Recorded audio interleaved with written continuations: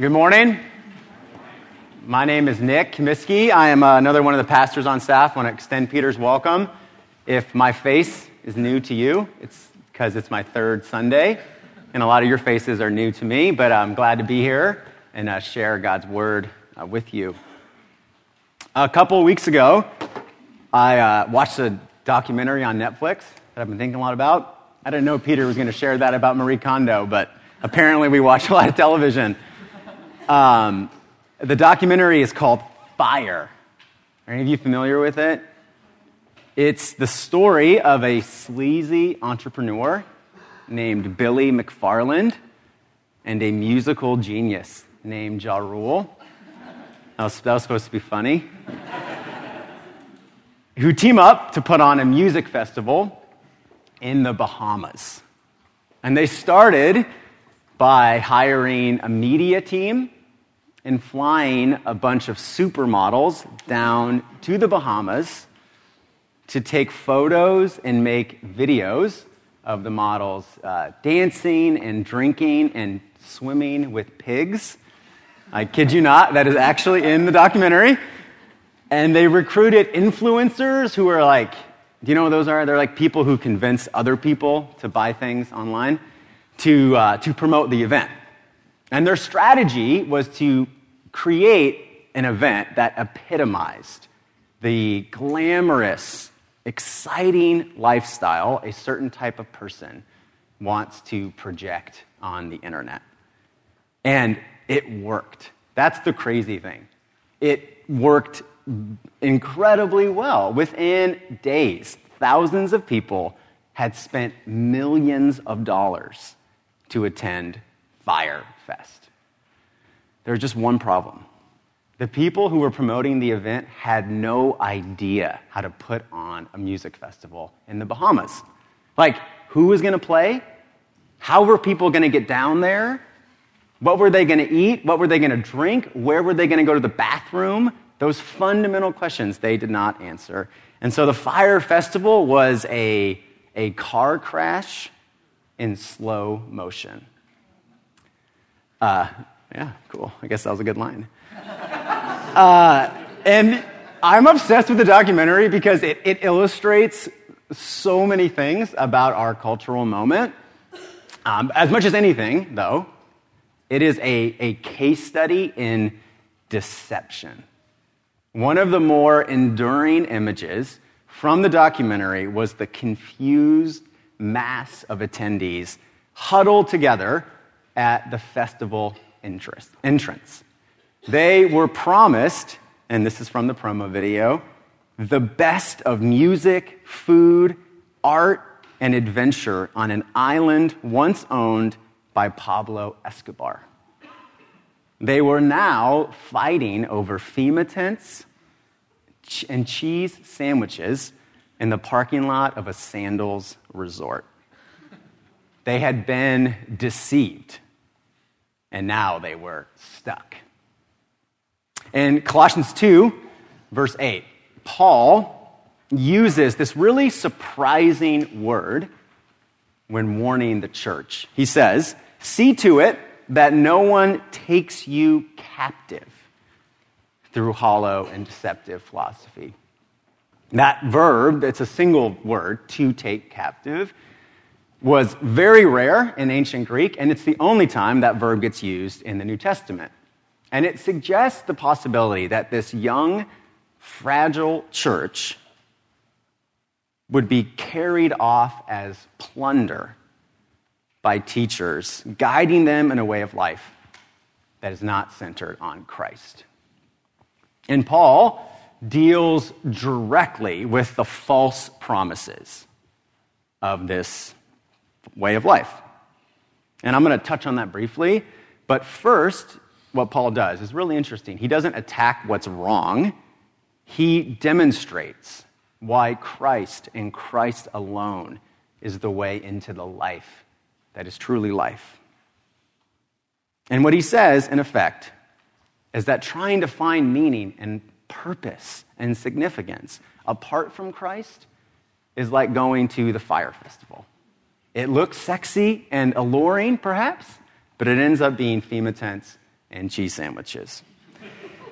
And so we're going to look this morning at Paul's description of Christ and who we are in Christ, what is true of us in Christ. Before we do, let's pray. Lord, we thank you for your word. We thank you that it nourishes us and guides us and teaches us. I pray, Lord, that your Holy Spirit would help us see and appreciate what we have been freely given in your Son, Jesus Christ, in whose name we pray. Amen. Well, the reading, it's pretty dense, and there's a lot of there. So I'm not going to be able to get to everything that Paul says about what we have in Christ. But I do want to say three things very clearly. Jesus is life that is truly life, because in him you are forgiven, you are free, and you have been filled. It's forgiveness, freedom, and fullness. First, forgiveness. Second half of verse 13, if you have your bulletin. You who were dead in your trespasses, God made alive together with him, having forgiven us all our trespasses. Trespasses or sins, other translations. I want to try and speak to that concept of sin, because I think we have, as people in 2019, a strange relationship with that word. Because on the one hand, we take moral problems very seriously. We're extremely concerned with racism and misogyny and threats to the environment and capitalist misbehavior. We take moral problems very seriously, and we are keenly aware that there are victims to such things. And this is good, because there are indeed victims to such things. On the other hand, I find myself oftentimes framing these problems as bad things bad people do out there. And it is rare, in my experience at least, for people to begin the conversation about some recognizable evil by naming themselves as a participant or as a perpetrator of said evil. But what we see here in Colossians 2 is Paul. There's a great band I like, Titus Andronicus. They have this song, Fatal Flaw. He's saying human beings have a fatal flaw. We're dead in our trespasses. The New Testament scholar James Dunn, he puts it like this: humankind in this world is not just weak or corruptible. There is an inescapable dimension of failure and transgression. We share in a pervasive out-of-jointness, frustration, and futility with the rest of creation. We're dead in our trespasses. That's a hard word. Thanks be to God, it is not the final word, because out of the tragic impasse of humankind, the promise of forgiveness and absolution comes. God erases our entire history of screwing things up. And Paul conveys how definitive that act of forgiveness is with two pictures, or word images. And they're foreign to us, so I'm going to try and explicate them quickly.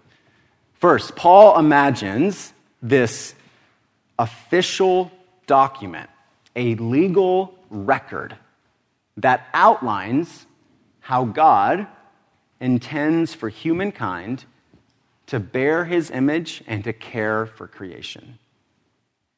And that document, in this imaginary world, bears our signature at the bottom. It's the ancient equivalent of an IOU. God says, I created you to bear my image and to care for creation. And so I am calling you to act like human beings, a certain measure of wholeness and integrity and justice and compassion. That is what God expects from us. And our missteps are actual instances of missing that mark, condemn us. They say we're failures. And I think if we can be honest with ourselves, I think that's true, that we do fall short of those wonderful ideals. Not all the time, and we're not all equally serial killers or something, but if we're totally honest, ruthlessly honest about who we are, and if we live up to the ideals that God lays out for us in His Word, I think labels like failure, are lazy, are indulgent, are arrogant, are self-righteous, are hypocritical, come to the fore. And I'm not putting any of those labels on you, but what I'm saying is that if those words have any measure of truth to them, they can be very hard to silence. What does God do? That document, Paul says, that God tears it up. He removes it from the scene. In fact, second picture, God nails it to the cross. When crucifixion took place in the ancient world, the crucifiers would pin an inscription to the cross announcing the charges against the crucified. This document condemned. It said, here is why this person must die. Here, though, in Paul's picture, it's the opposite. The inscription pinned to the cross is our salvation. How so? Because, of course, the one who's on the cross. And this image of God nailing our accusations to the cross of Jesus is a clear picture of what, it's kind of a $10 word, but what you sometimes read, the substitutionary atonement. That's a very loaded term, and it can be misused or over-applied. But there are times when the Bible teaches us that Jesus, who was totally innocent, died so that we, who are guilty, might share in his innocence. So, zoom up a little bit. I'm asking this question, why Jesus and Jesus alone? And the first thing I want to say is that in Jesus, we have forgiveness. And those words like failure, or lazy, or indulgent, or arrogant, those accusing voices can be silent because God tears that document up. God silences those accusations. We're forgiven in him. Second thing I want to say is that we're free. We're free. The band Jimmy Eat World, their last album, it's called Integrity Blues. It's a great CD. And there's a song on it called You're Free as You Can Stand to Be. Now that word, freedom, it doesn't actually appear in the passage. Paul never says, in Jesus we're free or something like that. But the idea of freedom is implicit in the way that Paul describes our salvation as occurring through circumcision. Now, I have to confess, I find this portion of the text pretty confusing. This is the only time when Paul talks about the circumcision of Christ, and the idea of being circumcised by Jesus is super weird. I think, though, that if we can wade our way through this unfamiliar imagery, we'll see something profoundly liberating. I actually think there's a word of freedom here. Okay, so let's start with what we know. You guys know what circumcision is, I think. We have a slide. No, I'm just kidding. And in the Old Testament, the actual practice of circumcision was instituted at the very beginning of the story to distinguish the people of God. If you were circumcised, it said You are a beneficiary of God's promises, and you belong to him in this special way. Well, that practice of circumcision had quite obvious limitations. It only applied to half the population, and, well, that's all I'll say about that. And so, almost immediately after circumcision as a practice was instituted, that word and the concept also began to be used metaphorically as a way to signify inner sanctity and devotion. So, for example, in Deuteronomy 30, God promises to circumcise the hearts of his people so that they would love God with all their heart and soul and walk in God's ways. In other words, circumcision of the heart entails not a striving and struggle in your walk with God, but an inner liberty and a love and a sincerity for God and what God wants from us. Now, Paul, 2,000 years later, is thinking about those promises. And he says, in effect, that because of Jesus' death and Jesus' resurrection and the pouring out of God's Spirit, that heart circumcision has taken place in all of us. And what he says, and this is where, honestly, it gets kind of confusing, is Paul says that profound transformation has happened in all of our hearts, full stop, when we were baptized. Now, have you seen anyone baptized? Of course you have. It doesn't look like that much happens. It's meaningful for the family and for the parents, of course, and there's cool pictures and all that kind of stuff, but you would be forcing yourself into something if you were to say, oh my gosh, something profoundly changed about that screaming baby. It doesn't look like much, but in most Christian traditions, baptism is more than just a symbol. It represents the turning of the ages. And what Paul says is that when we are baptized, it is like we are, not like, it is a burial of sorts. We die with Jesus. And the chains of sin and corruption, which make it so difficult for us to image God with sincerity and integrity, those chains are broken. They die along with us. And when we come up out of the water, we rise with Christ. And the enlivening, humanizing influence of the Holy Spirit is given to us to help us walk in that freedom. So, why does Paul talk about baptism here? Why does he bring it up? Because I think it's worth asking that question.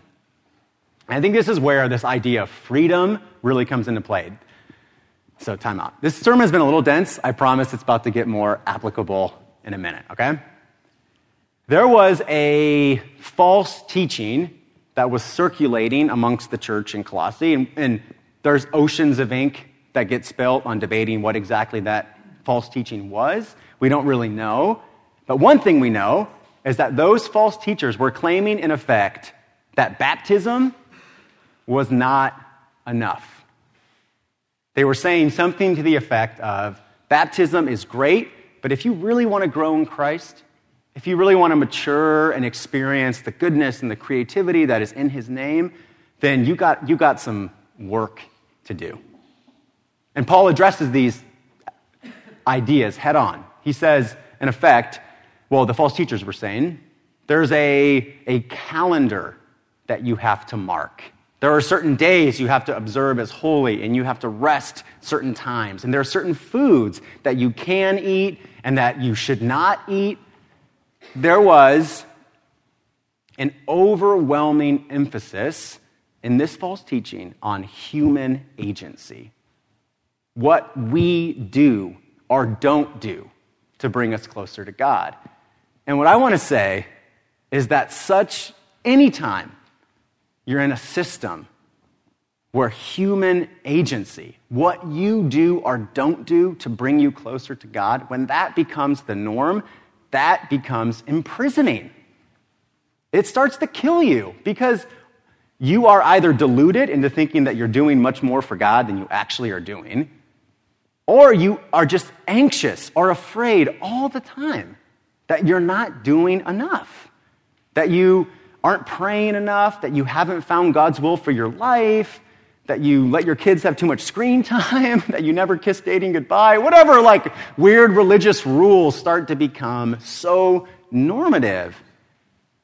They are, in effect, an attack against your baptism, because what Paul says here is that the core of Christianity is what God does for you. You have been buried with Christ.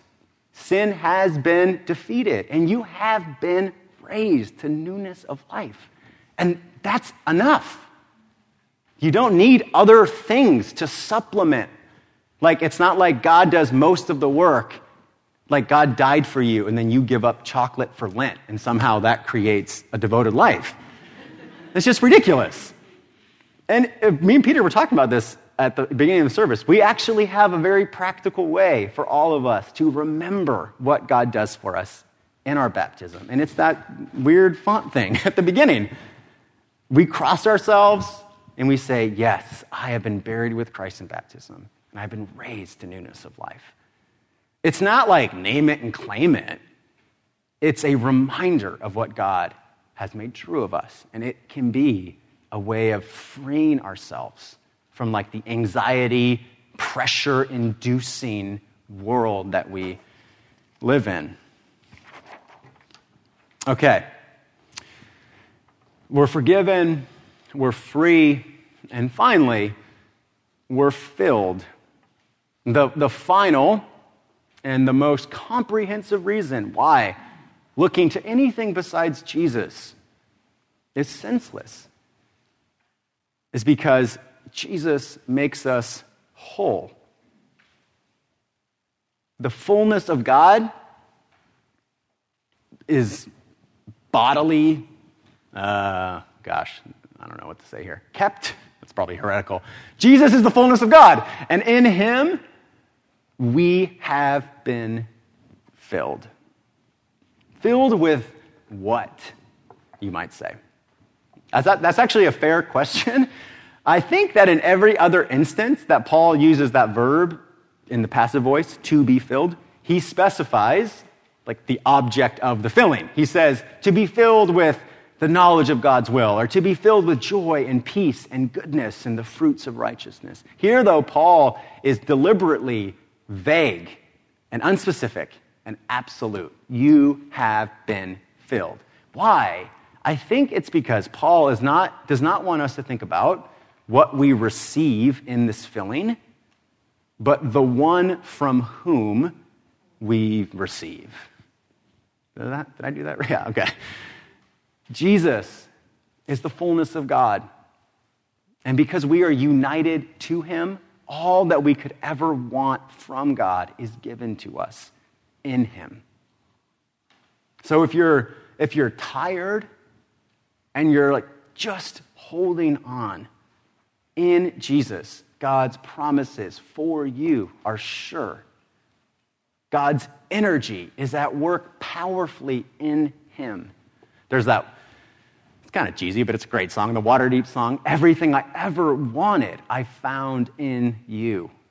If you're angry or apathetic or stuck or unmoored, wherever you're at this morning, in Christ, God has something for you. That's just what you need. You have been filled. I read a story this week about the Landau family in Teaneck, New Jersey. Teaneck, New Jersey is like 5 miles west of the George Washington Bridge, so it's like suburban New York City. 3 brothers, Ned, Roger, and Stephen, grew up in Teaneck, New Jersey. And there was a very strange painting that sat in their parents' dining room. It was a woman who was passed out, and 2 men were trying to revive her. And the story mentioned how the brothers were so embarrassed whenever they brought friends over because this very weird painting stood unexplained in their parents' dining room. The parents died. The painting went into the basement. They tried to sell it a couple times at a garage sale to no effect. Eventually, they got it looked at, and I kid you not, it was an early Rembrandt that was presumed to be lost and is worth $4 million. Now, this is not in the story. This is completely apocryphal. But imagine if one of those brothers was bringing a girl home and he wanted to impress her with his taste in fine art. And so he went to a museum gift shop and bought like a Mona Lisa print and nailed it to his bedroom wall. He thought he was being sophisticated and artistic. There was a Rembrandt painting in his living room, hidden in plain sight. Now, not all of us are tempted by like formal religious systems besides Christianity. Some of us may be. But I think all of us, I know that all of us are surrounded by alternative ways of approaching life that are driven by just different definitions of what is true and good and beautiful. And we feel the pressure of those different ways of answering those basic questions. And I think what Paul wants to say to us today, very simply, is that, don't buy a cheap print of the Mona Lisa to impress the girl. You have a Rembrandt in your living room. In Jesus, you have forgiveness and freedom and fullness. So live in it. Final word, there's this tension in the New Testament between what's sometimes referred to as the already and the not yet. God has done already this wonderful thing for us, but that goodness has not yet been expressed in full. There's different ways of thinking about how to handle that. And my personal view is, hey, when the Bible talks about the already and talks about what God has done for us in the past tense, it's like, just live in that. When the Bible talks about the not yet, deal with the tension. But this morning, the message is not about what God has not yet done or what you need to do to live into what God has done. It's simply this: you have been given wonderful things in Christ. So continue to walk in him, rooted, built up, established, and abounding in thanksgiving. Let me pray for us. Lord, we thank you for the gospel. We thank you, Lord, that you did not leave us stuck or alone, but you fought for us. You came for us. And even now, Lord, you are speaking to us through your word to assure us of what you've done for us.